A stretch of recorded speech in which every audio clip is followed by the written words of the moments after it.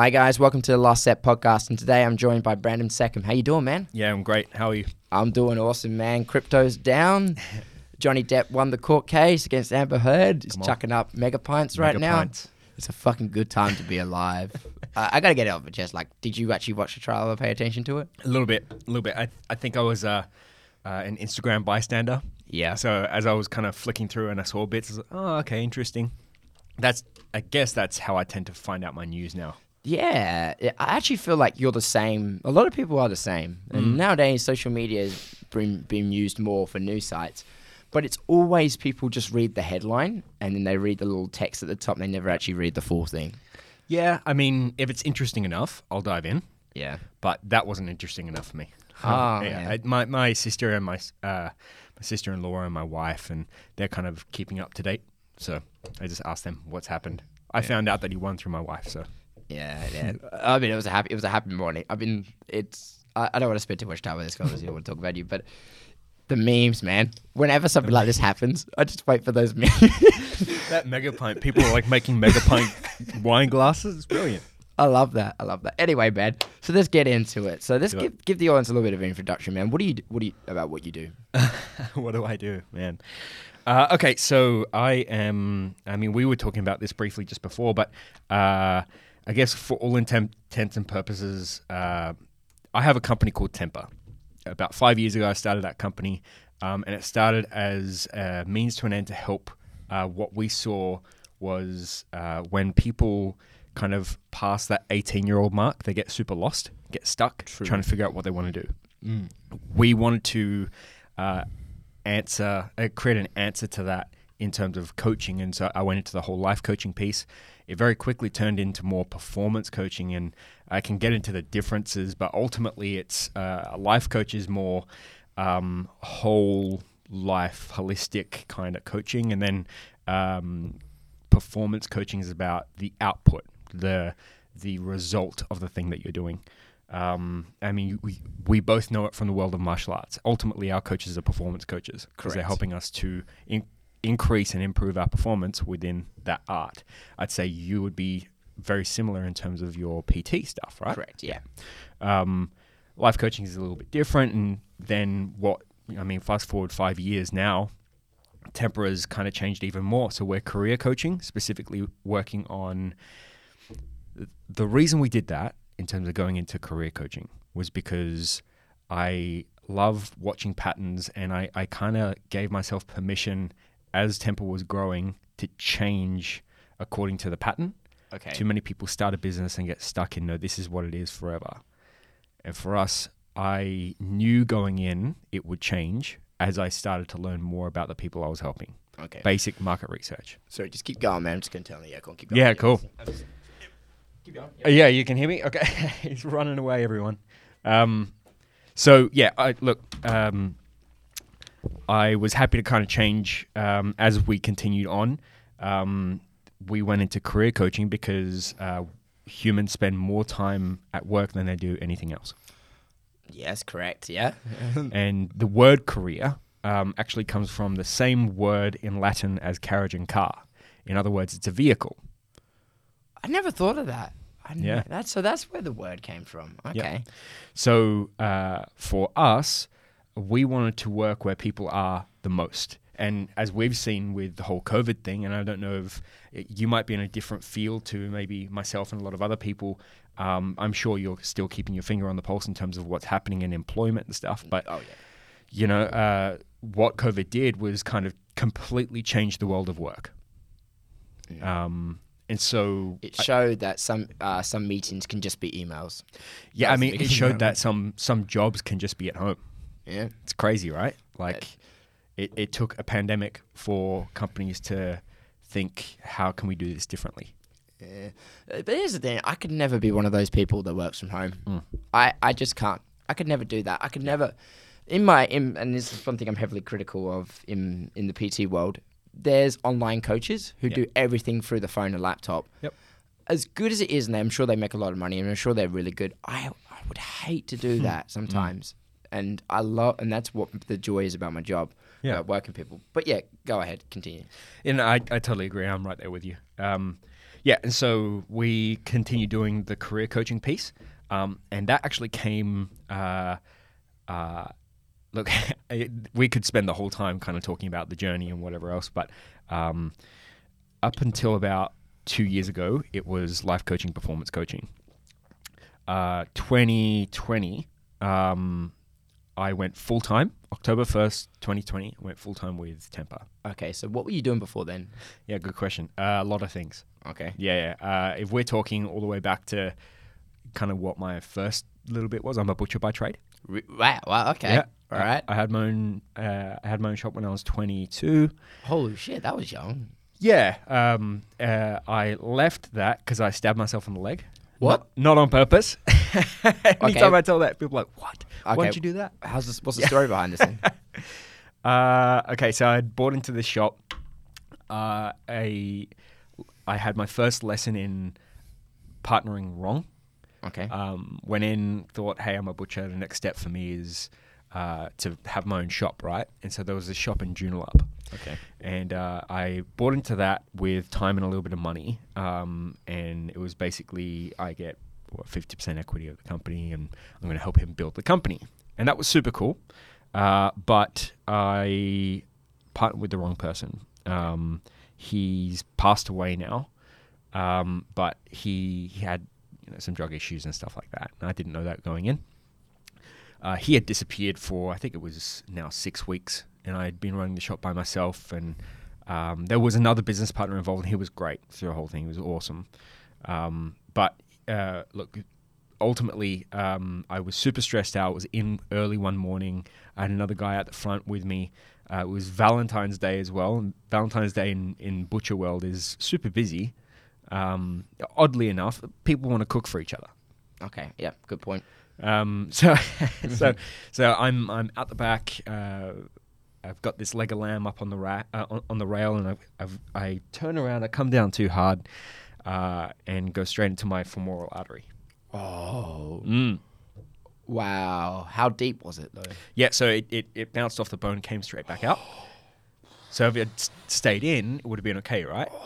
But because it bounced out, I had a buddy of mine who's a paramedic. He tells me if you ever get stabbed, keep it in. Keep it in. Mm-hmm. And they have to keep it in. Like they're saying, he told me the instructions. Like it's even if you ever get something that goes through the eye, you have to cover the actual wound itself, wrap it around. Yeah. So that way, if you take it out, it's going to do more damage because it does more damage on the way out than in. And that's exactly what happened. So going in, it was clean, but then bouncing out, it kind of goes like that. It kind of angles outwards. Oh, wow. And so it cut it. So, and I don't know, I can probably take a guess at most of your listeners and that sort of stuff. So I won't go too far into, I guess, the religious component, but I'm a Christian, right? Okay. And so I didn't grow up that way, but I kind of was attending church and stuff. And it wasn't until this moment that I became a proper Christian, because I bounced out. I hit the ground, took my belt off, my jacket off, and created a tourniquet, and then called the ambulance, right? I'm pretty good in a crisis, so I knew what to do. I called this other guy to come over and help keep pressure on it while I was talking to the ambulance, and, Joondalup Hospital is right around the corner. So they could come over, and I was like, cool, it's going to be fine. And we're sitting just over the grease trap, so where most of the blood would kind of pool and go down into the drain, and it wasn't drips, it was it sounded like a shower. Oh wow. And so that was my blood, right? And so sitting in this pool of my own blood, and I'm thinking, this is pretty full on. Like, I've never seen this much blood. Pretty sure I've cut something. And so we seem to have been able to keep everything tight enough. It started slowing down. And then the guy, I'll just call him Bob. Bob, I told Bob, I'm like, hey Bob, I'm a Christian, man. I've got to pray about this because I think I'm probably going to die. Like, wow. Okay. There's so much blood. I haven't seen it like this before, and I've heard stories about this kind of thing and people dying from blood loss and artery cuts and stuff. And he even said, "Yeah, I think you're going to die, man." So, thanks, Bob. He said, "Hey, you're going to die." Yeah. Wow. Oh wow, a little bit of sympathy first. It's kind of his fault because I told him to keep pressure on it, and he'd put pressure on, and then pull his hands away to check, and then do it again. Oh. So he's basically like pumping blood Yeah. out of me. Anyway, I pray, and it's not like in my opinion, it wasn't like a desperation prayer. It was more in that moment I was like, this can't be it. Okay. Right? Like, I'm 23, 22, 23. This can't be it. And so I prayed, and it was more of a, God, I'm too important. There's something for me to do here. Like, you need to stop the bleeding. Wow.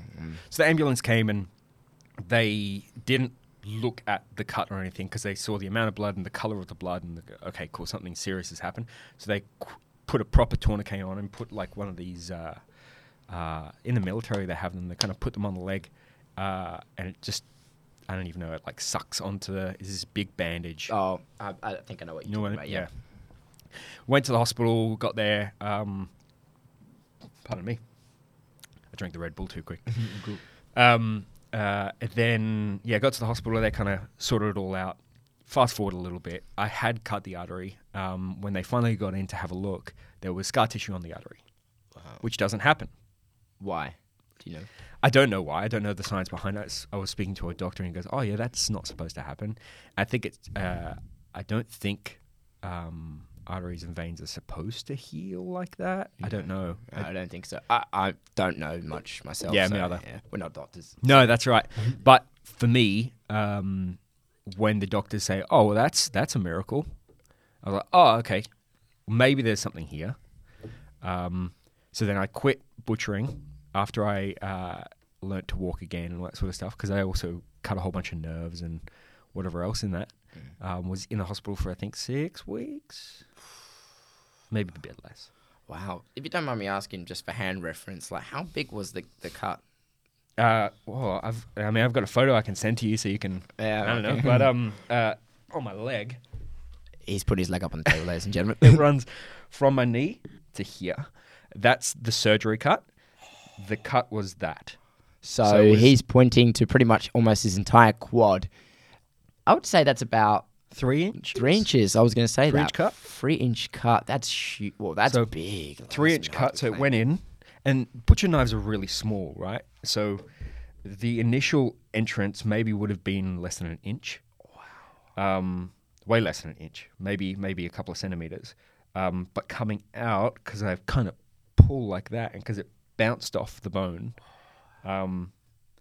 it kind of pulled out a bit. So it ended up being maybe 3 inches.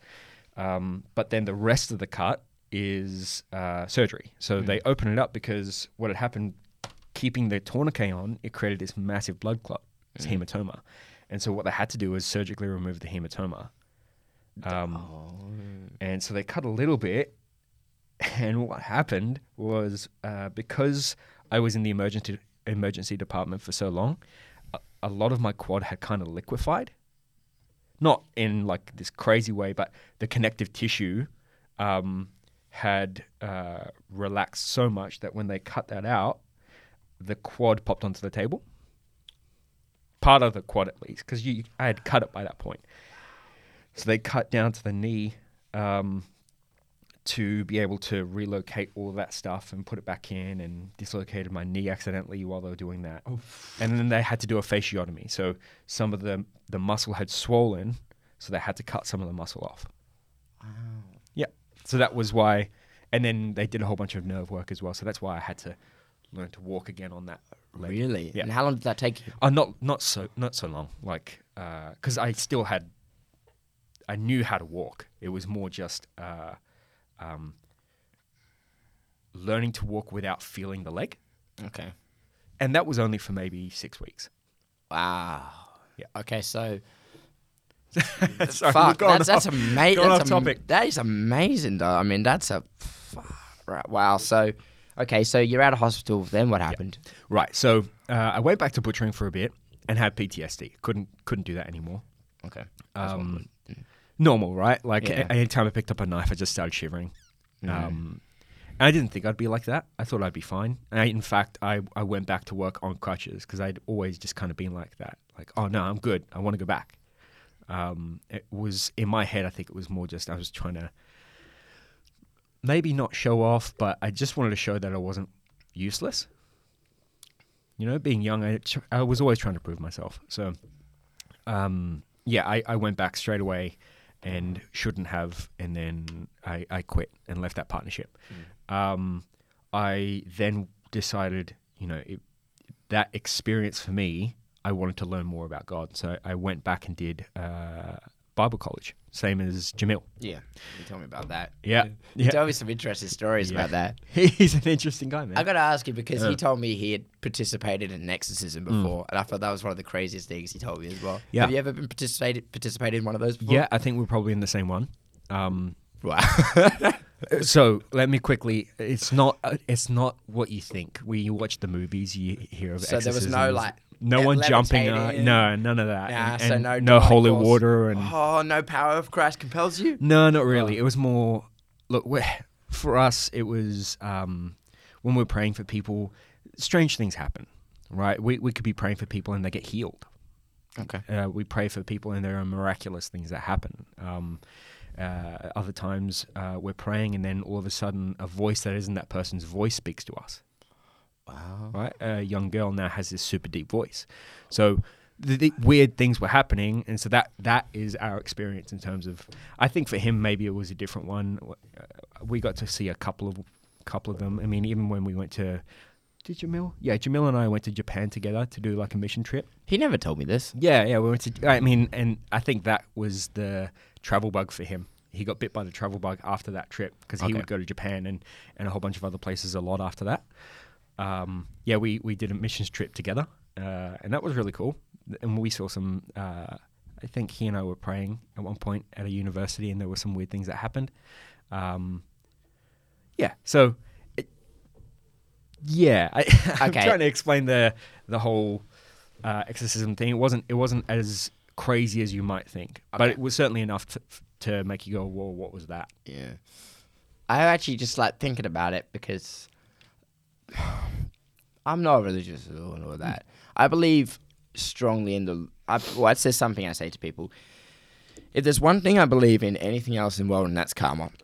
Yep. And if God is karma, then I believe in God. And that's what I tell people, because I honestly believe if you do good in this life, good things will happen to you. If you do shit, you will always get what's coming to you. And it may not be today or tomorrow, but in the end, it will come back to you. Yep. I honestly believe that.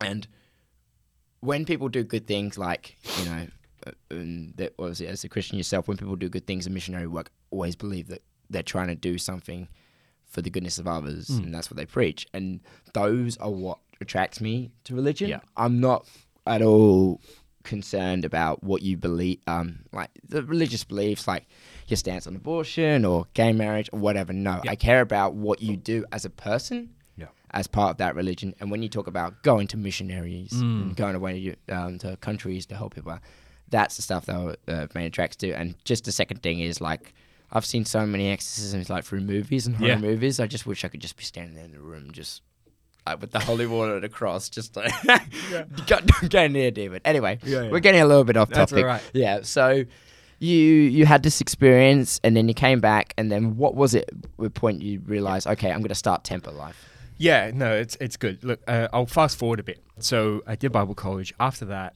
and those experiences, it made me think there's more, right? So that initial leg thing was enough for me to go, damn, not only is there more to life, but maybe there's more that I can give to other people. I wanted to go know more about God because in reading the Bible, Jesus is the ultimate example of what it is to be like a good person, right? Okay, I'll give you that, yeah. Yeah, and so I was like, if I could be a little bit like him, I think I'd have a pretty good life. So for me, it was more about contribution now than about attaining money or fame or anything. And I had worked hard at a young age to be good at something. And so I knew how to do that. And for me, it was just the apprenticeship model again. So I need to go learn from people who are doing this stuff, whether it's at church or somewhere else, so that I could find the thing that makes me feel like I'm giving to people. So that was the beginning of maybe a nearly 10-year journey in trying to figure out what that was. So after Bible college. I did a whole bunch of bits and pieces. I ended up becoming a cook and a chef, and because I just used the butcher thing. I did a whole bunch of other things and ended up finding myself at this school called Alta One. Okay. Yeah. I was working there for a little while. My sister had been there for a long time, and my now wife, back then girlfriend, or maybe even we hadn't even started dating yet, she was working there as well. And that's a school for at-risk youth. Me growing up, I think I heard your episode with Jamil, and you spoke about you have ADD. So I was diagnosed with ADHD. Oh, no, I don't have ADD. Oh, you don't? I don't. Oh, okay. I'm deaf. I'm deaf. I'm sorry, man. Yeah. I think he may have said it then.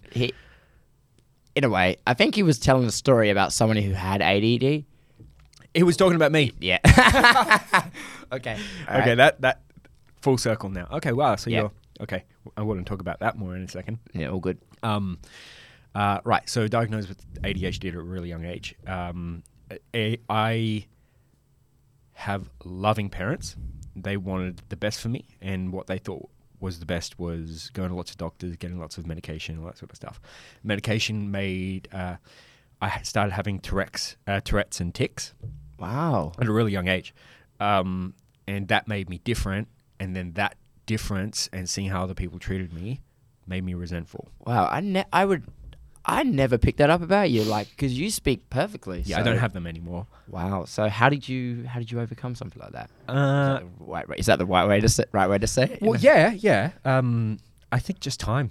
Okay. Yeah, I think people who have it learn. When I get nervous or if I have too much caffeine, I get the facial tics back. Okay.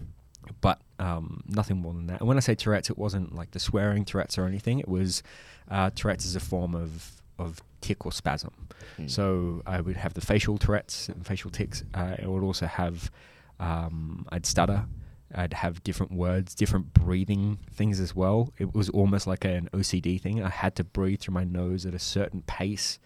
Otherwise, I'd have to start again. And sometimes I'd get caught in the middle of a breath. So I'd take a breath and I had to wait until it felt right to exhale. It was really weird. Just weird things happen. And sometimes I still do that. Sometimes if I'm nervous, feel under pressure, or like I said, have too much caffeine, they come back. But I know how to manage them. Go have some tea or something, and I calm down. So I was not what you'd call an at-risk youth, but I certainly had at-risk behaviors. Okay. So I loved doing that work. I loved working at that school. I ended up getting the opportunity to do this thing called TEP, which is we partnered with a whole bunch of government organizations, and we were working with these kids one-on-one that needed specific help. That was the beginning for me of coaching. So my job was literally I was given a car, I'd go pick up a kid, and we'd hang out. And the whole idea was to increase engagement in schools and community programs and in society, and to decrease the rate at which they were going to prison. So some of them were going in and out of Banksia Hill detention. Wow. And so I got the opportunity to be part of that. That was really cool. So that was the beginning for me. I had a business partner at the very beginning, and he was in education, and we had this idea of why don't we help those kids after they turn 18. Okay. That didn't work out. Fast forward, like I said, it's been a 5-year journey. Fast forward to October 1st, 2021. So now I think we're caught up now. Yep. I mean, I've done a whole bunch of other bits and pieces, and I had different businesses that I was a part of, and I had my sales moments as well, just hustling and trying to find something to do in between bits and pieces. But ultimately it was Butcher, that whole church scene, and in that I was doing lots of odd jobs at the time it felt like church was my job. I was volunteering, I was doing what I could, but it was in exploration of God and myself. And then I went into the school and did a whole bunch of stuff there. And then after that, that's a part I missed out. I ended up working at a church, big church in Perth. Like as a minister? No. So another odd skill that I'd picked up was production. So lighting, sound, videography, think live events, think nightclubs. I worked at a few of the Perth nightclubs doing the lighting and all that sort of stuff, and kind of picked that up just for fun. Okay. It was just something I liked. I liked the technology of it. I liked the artistry of, you know, the music festival lights, and was cool for me. I was also heavily involved in leadership and stuff, and had done 2 years of a leadership college and all this stuff. So I got this offer that came out of nowhere to lead the production team at this big church. It was a team at the time of nearly 100 volunteers. And so, and I think 6 or 7 staff. And so it was a cool opportunity for me to go in and go, cool, I can focus on this leadership piece, as well as do the things I'm good at. I enjoy those big projects and trying to come up with how to best add something to the atmosphere in a live music environment. So anyway, I did that, and that was beginning for me to go, okay, I think I've gone off track a bit. So I was down this road in terms of contribution, helping people, and then I kind of took a sharp left to do this stuff, and it was good. I ended up in doing bits and pieces within that church that led me back to I started leading the Bible college in terms of the like the interns, and started helping them figure out what they want to do in life after church and all that sort of stuff. And so it kind of drove me back to that. And then October 1st, 2020, I decided I'm going to go full-time with Temper. By that point, we had a few clients on board doing, and what it really was at the beginning, it was even really career coaching. A whole bunch of young people were they got lost. They didn't know where they were going or what they wanted to do. They didn't feel connected to anything, and they felt like they had all this drama that they didn't know how to sort out. And so what they needed was someone to talk to them, ask them the right questions, and then hold them accountable to the things they said they do. Okay. Why is it that you think that people become so lost after the age of 18? That's a big question. I think it's not just then. Like, if you don't mind me asking, what's the oldest client you've ever had? Like 40? Wow, maybe. yeah. But that was an odd situation. And I picked up a lot of life coaches, they find their worth in coaching in moments of transition. Okay. Right? So we're talking 18 to 25, you're in a heavy moment of transition. Correct. Right? You've just left school, everything's happening. You're leaving school, you're leaving home, you're probably leaving a friendship group if you're traveling. You might be leaving a relationship, but you're also going into something new. You might be going into school, you might be going into work, you might be going into a new relationship or friendship group. So you're transitioning. There's a key transition phase that's happening. And what is required when we transition is some form of evolution. You as a person need to change. Okay. Yeah. Yeah. I agree with you. Definitely on that one, man. Yeah, I mean, you being at school and then going into work, that's a huge mindset shift that needs to happen. Yeah, because at school, you're like told what to do every moment of the day. Mm-hmm. And then when you go into work, you get told what to do, but you have to be more accountable regardless of what it is. Yeah, you're responsible for something. There's actual weight on what you do. Whereas in school and even university, and this is a big thing that we help a lot of our graduates with now, which is you've been, for a lot of people that come out of university, for all their life they've been a student, and now they have to work. Yeah, I love that. I mean, and they have no idea how to do it. Yeah, that's the thing. I honestly found what's the best way? Intelligence can get you so far in life, but having a work ethic is always going to. You can do most jobs require work ethic. Yep. You know, pretty much nearly all. And the more I tell people, when I tell especially young men, the more you learn to build a work ethic, and that has to be through school. Like they say, school's pointless. I'm like, not quite. You have to learn how to obviously study, and you have to learn how to write, and you have to learn how to understand failure or rejection, and then you have to keep trying, and then that's what's going to get you further in life. And I always believe the people who were good at something were all just great failures. Yeah. And I tell always people at school, I was like, keep an eye on the guy who fails the most but keeps trying. He's the one you want to watch out for. And then watch out for the person as well who succeeds in everything without trying, and then watch what happens to them after school. Yeah. And now I'm 23 myself. I've seen it happen in uni, and I've seen it happen in high school. And that's the point. That's the number one skill I believe that everyone should really have.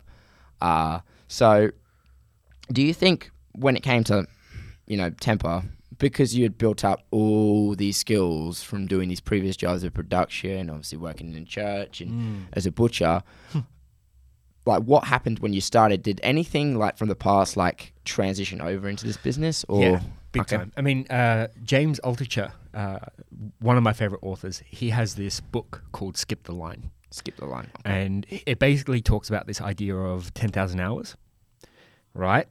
Now, he was a huge advocate for it early on and then wrote this book, and it seemed as though he almost switched. But what he was saying is it's not actually 10,000 hours at one given task or one specific niche or discipline that will get you to mastery.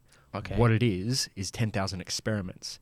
And so he talks about you can borrow your time from other things to then attain a higher level or skip the line to reach mastery in something else. I never thought of it like that. It's cool, eh? I always thought if you want to mastery of something, you have to do it for 10,000 hours or 10 years. That's what I always believed. I never believed it can come from other things. Yeah, and so for me, things I learned in butchery was retail, was time management, was action. Like I, at an early age, had to learn to have a predisposition for action, to do something. That created work ethic, that created discipline.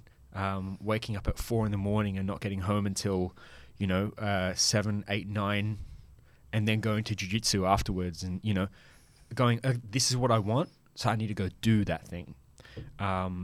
There's Marcus Aurelius talks about waste no time arguing what a good man is, instead be one. Right? Oh God, yeah. And so for me, the coaching piece actually came from the specific discipline that I do, which is ontological coaching. Okay, explain to me what that is. is. Yeah, I know we're going into a lot of topics here, but I'm very interested in what you're talking about. So what is this ontology? Okay, so ultimately, ontology is a sub-domain in philosophy. Okay. And what it means is it translates into understanding being. So if we're human beings, it's what is the being part? We know what the human part is. It's biology. It's biological. That is what makes a human, the human species, the human animal. The being part is a lot more ethereal, and it's a lot harder to pin down. And so ontology is concerned with, well, what's the being part? And so ontological coaching helps a person's way of being. And to break it up and make it super simple, a human's being, a person's being, is broken into 3 domains. Our language, which is how I speak, but also how I listen. Even as I'm talking now, you've got commentary in your mind. There are ultimately 3 conversations that are happening here. The one between you and I, and the one I'm having in my head, and the one you're having in your head. So that's listening. But then speaking, words are not just descriptive, they're formative. I can create the world around me with the things that I say. And I can also create the perception you have of me and the things in the world by the things I say. So that's language. Emotions. So there are 2 parts to emotions. Ultimately, think of it as a river. On the top, there are ripples. That's your emotions. Underneath is a current. You can't see it, but it's a thing that has the pull, the power. And that's what would be a mood. So let's say you're angry. That's the emotion. The mood underneath is resentment. It's something that is sustaining. It's a state that you're in.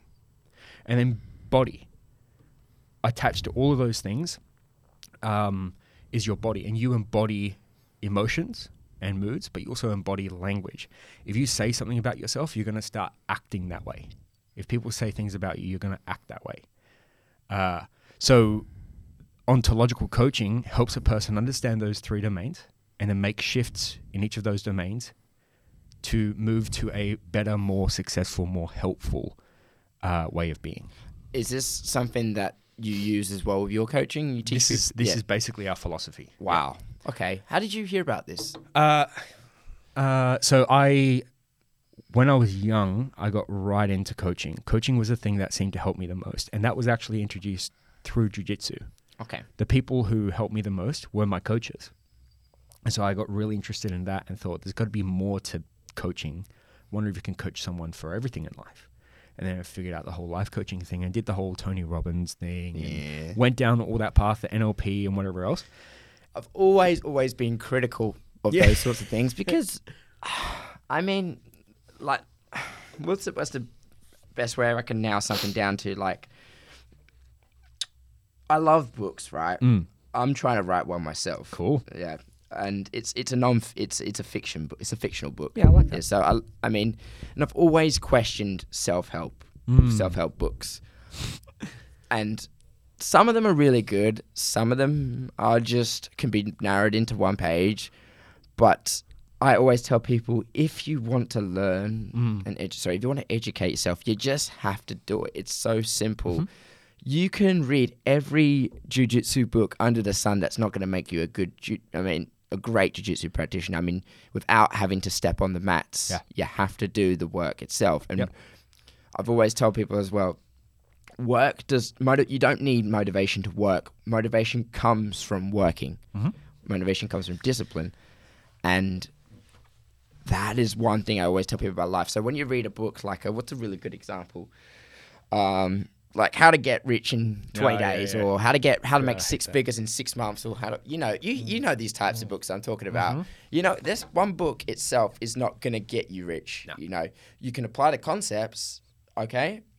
But if you actually want to get rich, you actually have to fucking do the work. And then the other thing you got to ask yourself as well, how much do I want this? And how much am I willing to suffer for this? Like, I tell people... Speaking my language, man. Yeah, I know. People's successes of what they've chose to suffer for. So if they say, for example, the basic thing I tell everybody when it comes to being a PT myself, I say, okay, so we want to lose, let's say, 10 kilos in, how long is the time frame? Is a good time frame? Good, just over 2 months. I'm like, okay, so it's kind of doable. Then I got to ask the deep question. This is what rubs people the wrong way, but what are you willing to suffer for? Are you willing to get up at like 5 a.m, do your cardio, okay? You're willing to turn down alcohol, and how much do you love alcohol, how much you like the poor foods, and how limiting the poor foods, and then you have to come back and train later on. That's how you're going to get there. And then once you tell people, if they say yes and apply it, then they will get there. But it's always going to come down to what you're willing to suffer for. And that's the best thing that's one of the things I tell people about humans.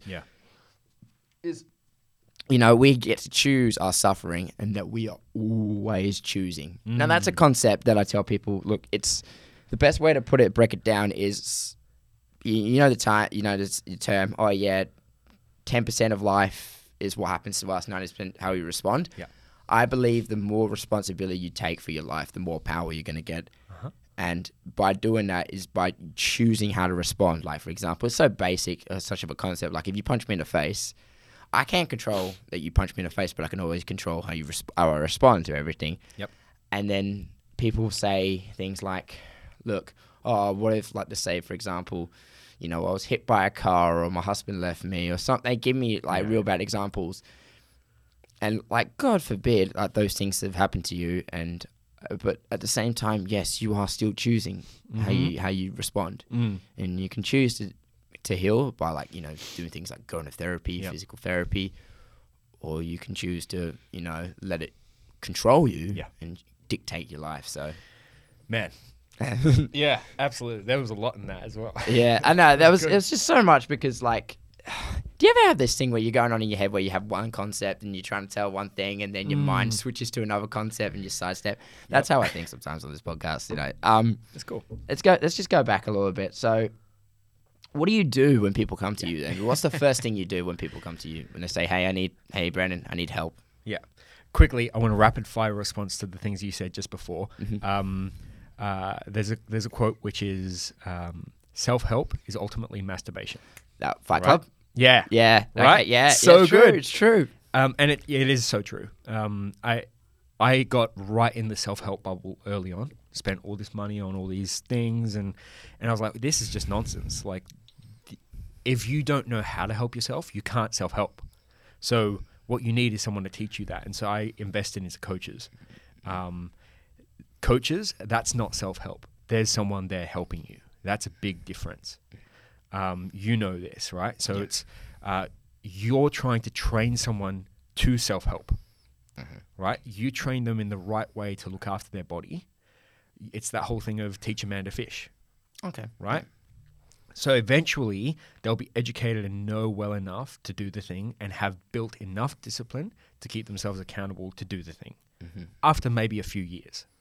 But it's not going to be instant unless they're born with this, drive and switch where they can go, okay, I'm doing this now.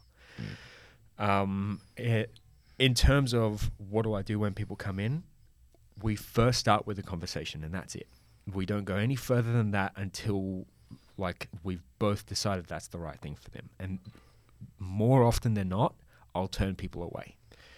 The reason is a lot of people will come in wanting a quick fix.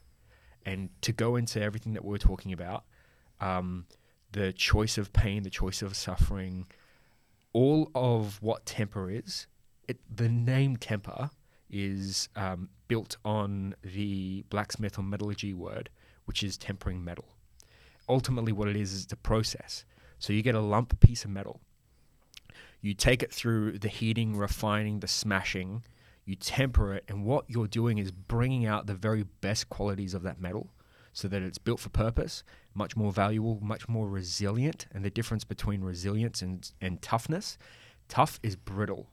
It breaks. Resilience bends, and it's not deformed by the bend either. It can bend back.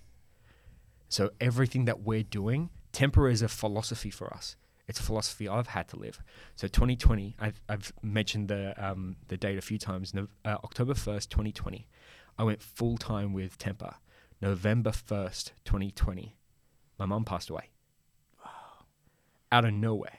Wow. I went full time with my business. 2 weeks later, my mum got sick. 3 weeks after that, she died. Wow. I'm sorry to hear that. In that, I had gone full time in my business. I didn't have anything else to fall back on. And I chose to not rush into anything. I chose to grieve. I chose to stop, to do the work properly, to allow myself to feel the pain. And grief is accepting that the future that you had in mind with that person or with that thing or with that whatever is not going to happen anymore. I had this dream in my head to retire my mum and my dad. I can't do that. I had this dream in my head to somehow prove I was good enough to my mum. I couldn't do that anymore. So I had to accept I was already good. I was already good enough. My mum was proud, and she died proud of me. That was big work. I wouldn't be able to do if she was still alive. That's choice, right? And so that's deep work. People have to choose to do that deep work. And so when I work with people, it's not that deep all the time. But it's helping point out what is the thing in your way. Oftentimes, it's you. I feel like a lot of what you're telling me right now is that death is the biggest motivator. I know we'll talk about motivation, but death is like the biggest motivator. I've lived this, so far in my life, I've lived it solely based on things I care about the most and I find most meaning, because I can't really say I have a story much like you do, because I haven't had to, the tragedy of burying a loved one or losing a loved one in this life yet. Touch wood, doesn't it? All right. But I had a situation in my life where back when I was in high school, there was a boy who did have cancer. Yeah. And he passed away from cancer. And he was obviously, being a teenager and all that, he was so young, I didn't fully grasp the concept of it then. But I wasn't close to him, but the idea behind, tomorrow's not guaranteed. That's what I tell people. And when people say life is short, yeah, it can be. So if you don't when these things happen, it gives you this wake-up call. And people, I would say, such as yourself, use that as the most pivotal moment of their life. Like a friend would lose his best mate, and then everything that he thought was his issue before then would change, and how you change, and it changes the way you see the world. So that's the one thing. So one thing as well that we have to understand is that, you too will die one day, and you don't know when it's going to happen or what it's going to do. So if you remind yourself that more, the issues that really are bugging you don't really become so much more smaller. So that's a point that I wanted to make. But yeah, so keep going with the story. Yeah. So I think that's a big driver for me, right? And it's not this whole thing of, what are you talking about? That whole remember you'll die as memento mori, right? Yeah. Stoicism. 101. It's that number one thing, which is remember ultimately you're going to die, and the thing that you are putting so much effort into might not matter. You get cut off on the freeway and you start chasing the guy down. Memento mori. You're going to die. Yeah. Is it worth spending even a minute, a second thinking about this person, or do you just get on with your day? So, what that does is helps you prioritize what is important. And what ultimately became important for me through all of that, through my whole life story, is a thing that we do to contribute to other people. The contribution my mum had to me, anyone that encountered her, that's her legacy. She was an amazing person. Everyone says that she was the most generous person they had met. She's great. I know that for me, that she was that person. Other people don't know that about her, and that's okay. But for me, when I work with people, especially young people who are so fixated on the money, the fame, all that stuff, I'm cool with you wanting that. There's nothing wrong with that. But that's not the thing that will prevail. You wanting money, what happens when you get that money? You wanting fame, what happens when you get that fame? What kind of person are you, and what contribution are you having? That's the thing that's important. Legacy ultimately doesn't really last. Not really. If I make all this money and fame and I build up this massive legacy and I hand that over to my kids, statistically, 3 generations, no one will know who I am. No one will really know my family's name, because it's just what happens. It's personal choice. And so what I'm doing, what Temper is helping people realize the power they have is in choice. You want to go in, you want to do this for work, choose that. You choose to come here on a Saturday to do this because this is important to you. You want to help people tell their stories. You want to hear more about what people are doing. You want to make connections. You want to build that whole thing up. That is you continually choosing. I'm not a big proponent on purpose in terms of one purpose. I'm not a big advocate for that. Purpose changes. We choose a purpose. My purpose right now is different to when I get home and I'm a husband. My purpose is different when I'm a husband to when I'm at work. The meaning I give things is also different, but there's a pattern, there's a leaning that I have in my life, which is I want people to be the best versions of themselves, whether it's physically, whether it's emotionally, spiritually, mentally, occupationally, whatever. So that ultimately is what Temper is about. Temper career coaching exists. We work with graduates and young adults, but then we've also just pivoted and we've moved into the recruitment space as well. So there was another piece that had to be added to all that, which is we help them get to the point where they're ready for the job, but then how do they get the job? And so now we work in the other side, working with employers to go and find those people who are going to help them be the right fit, especially in this market, how crazy it is. We help them, the employer and the employee, find that perfect match. Oh, okay. And that's what Temper is. Wow. And you've been doing this for, did you say how many years now? 5 years. 5 years. Yeah. So I know I got to ask this now because it's one of the things I like to ask. Everybody is doing a business as well, but what would you say was one of it doesn't have to be the biggest, but what would you say is one of the biggest struggles that's happened to you, along creating this business? Yeah, I mean, second to losing my mum, a month after I decided to go all in and put all the chips in and try my hand at business, I feel like that was the biggest thing that could go wrong, right? Like after that, my business partner decided to leave. He and you know what? he was exactly what I needed early on. The business, when I stopped, the business stopped. And so he had a young family and was doing all these things. Hats off to him. I've got all the time in the world for him. He did not do the wrong thing. He absolutely did the right thing. But that was a mutual decision as well. Point that out. But that was definitely painful as well. Realizing, okay, I'm now doing this alone. And of course you get that thought, which is, do I just wrap it up? Do I stop now?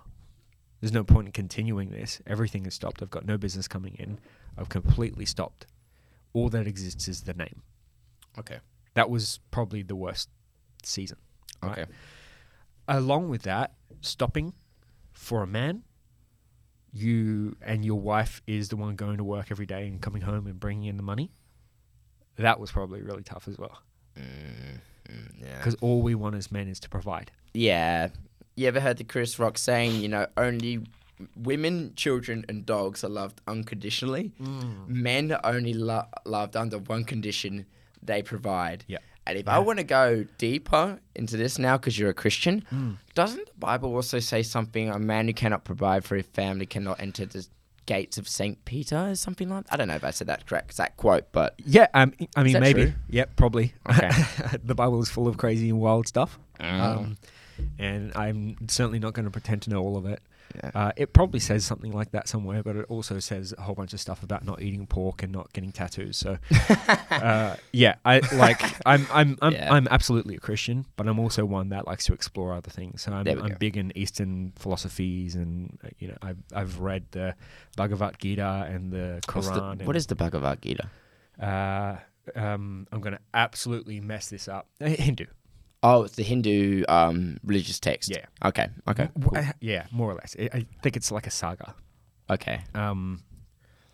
So I'm right into all that stuff, and as well as Western philosophy, all the ancient greats, the Socrates and the Diogenes, and all the ancient Greek philosophers and the Romans and stuff like that. So I'm a big learner, and all I want is what have other people explored about this whole human thing. Wow. And I think that's what religion does. It's trying to explore that extra bit, which we call spirituality, and really it's just the invisible things. And so I'm a Christian, and I believe Jesus is real and exists and died for my sins. But at the same time, I can have a conversation in depth about the Torah with a Jewish person, because I read that, and I like to learn about other people and what they think is correct. I think there's a lot. Yes, I would definitely support that and back that up, because I believe being open-minded is a very powerful thing, and I feel like the more certain we are about things, the more certain we are about something, the more anxious we become. Yeah. So let's say, for example, I always tell myself this: I am wrong about everything, and that's okay. So, put it this way: 20 years ago, we thought that that they could cure any mental illness by lobotomizing people. Yep. I can't remember it, but he would stick a needle through their eye, and then he'd turn people into potatoes and all that. Like, people used to think that. Yeah, women used to think that putting dog urine on their face would have anti-aging. Yeah. Like cutting off a limb would stop any kind of bite or whatever, or healing. Crazy. And we are human beings. We're making this, and we look back at mistakes of the past and we go, holy shit, they actually did that. Like, that was real. And I think to myself, 30 years from now, they're going to look back at this and they're going to go, holy shit, they actually did that 100%. As well. And we're always going to be wrong about everything. The only thing that goes down in the future is that we're just going to be a little bit less wrong. Really, that's what I tell people. Yeah. Yep. Sure. Yeah. I agree. But at the same time, I think 30 years from now, we're probably going to be thinking about bigger problems than, the Amber Heard trial. Yeah. Oh, sorry. I just had to print that up. Yeah, it was good. Because it was my favorite. It's good. It was fun. I tell people this just going over, but 2022 is the year we call out toxic women. Come on, man. That's the point. That was the big thing. That was the big takeaway from me. But I mean, it was just the reason why I took so much interest into it, because obviously, fucking growing up, I love Pirates of the Caribbean. I say this out, but I thought Amber Heard is a decent actress. I liked Aquaman, A lot of people didn't like Aquaman, but I liked Aquaman. So I liked Amber Heard as an actress. Okay, I'll give her that. But as a person, okay, no, that's a different. She kind of came out of nowhere as well, right? Like, was that her first big thing, or was she in something else? I don't really know. I know that she did a few things before, and I remember that her and Johnny, they met on the set of a movie. Oh, yeah. And then this was Johnny's second wife. Oh, yeah. Yeah, and also the other thing was, the biggest red flag I looked at was the age difference between the two. People forget that Johnny Depp's in his 50s. Yeah. And Amber Heard's only 36. Like, she basically took her dad to trial. Yikes. That's the definition of daddy issues. Yeah, for sure. But I just thought the whole thing was hilarious. And then there's that, and just people fascinate Brandon. People fascinate me. That's why I do this podcast, because nowadays there's always going to be some form of like cultural shift going on, and and the biggest thing where I believe where we're going right now is that COVID shook everything up.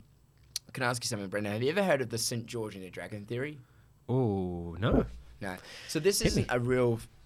This isn't acknowledged yet by psychologists. It's theorized. Okay.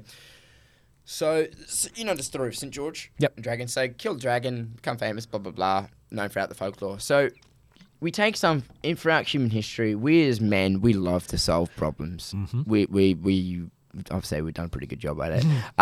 But it's and as humans in general as well, we love to solve problems. And it's the idea if we take something really, really, really big, we solve it, right? Yep.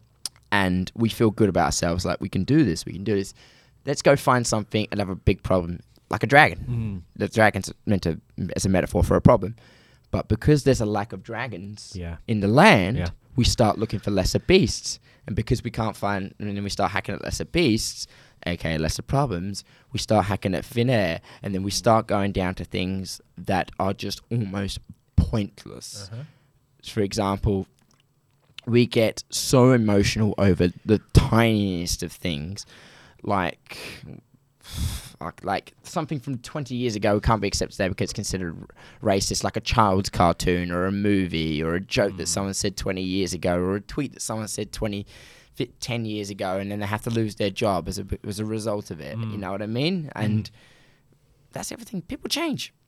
100%. So I've got my phone in front of me because as you're talking about that, there was this quote that came to mind. Yeah. Okay. But sorry, I just wanted to wrap up. The last point was because when COVID came around, that's a fucking dragon. That's a worldwide epidemic. So when COVID was going around, no one was pointing the finger at some cartoon calling it racist or homophobic or transphobic. People were actually worried, fuck, am I going to be able to eat? Am I going to have a job by the end of the week? Am I going to be able to feed my kids? How do I protect myself from this virus?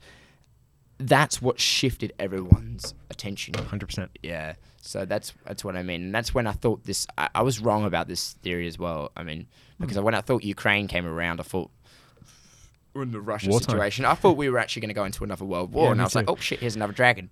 Yeah, because and it was just I believe it's like a cycle, but well, you know that old I think Joe Rogan probably made it famous. Good old Joe Rogan. Yeah, but the whole thing of what is it? The tough times make strong men. Yeah, that's a cycle. Okay, so I'm also going to tell you something else about that. Hit me. Okay. There's a book I reckon because obviously. We love books and all that. I mean, there's a book I think you should read. The author's now dead, and fun fact, I actually got to speak to him before he died as well. Yeah, so it's a book called Hard Times Create Strong Men. Cool. It's literally called that, and it's named after that cycle and explains the concept of that cycle. It was written by Stefan Ario. Okay. The poor geezer passed away from cancer and all that. And I'd read all his books, and what happened was I reached out to him before he died. And turns out he was actually on his deathbed responding to fans. Wow. Yeah, he got famous just as he was dying. Yeah, it's crazy. But the book talks about that cycle and that, and why that poem is true. But nowadays, it shouldn't just be applied to it because the poem back then it just applies to men today. It applies to people in general. Yeah. I don't believe that. Yeah. And right now, they reckon he actually predicted COVID. Oh, really? Yeah, before he died, he said, I reckon either 3 things will happen in the next 5 years. We're going to have a massive worldwide epidemic. He was right about that. We're going to have another civil war.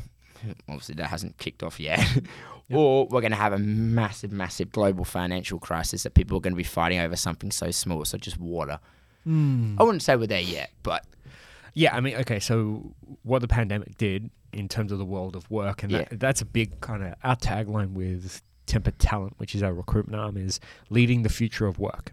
Okay. Because what has happened, the world of work is completely changing. So the people who have the power now are the employees, not the employers. The talent shortage has meant that employers are paying, in some industries, like crazy money, like FIFO workers.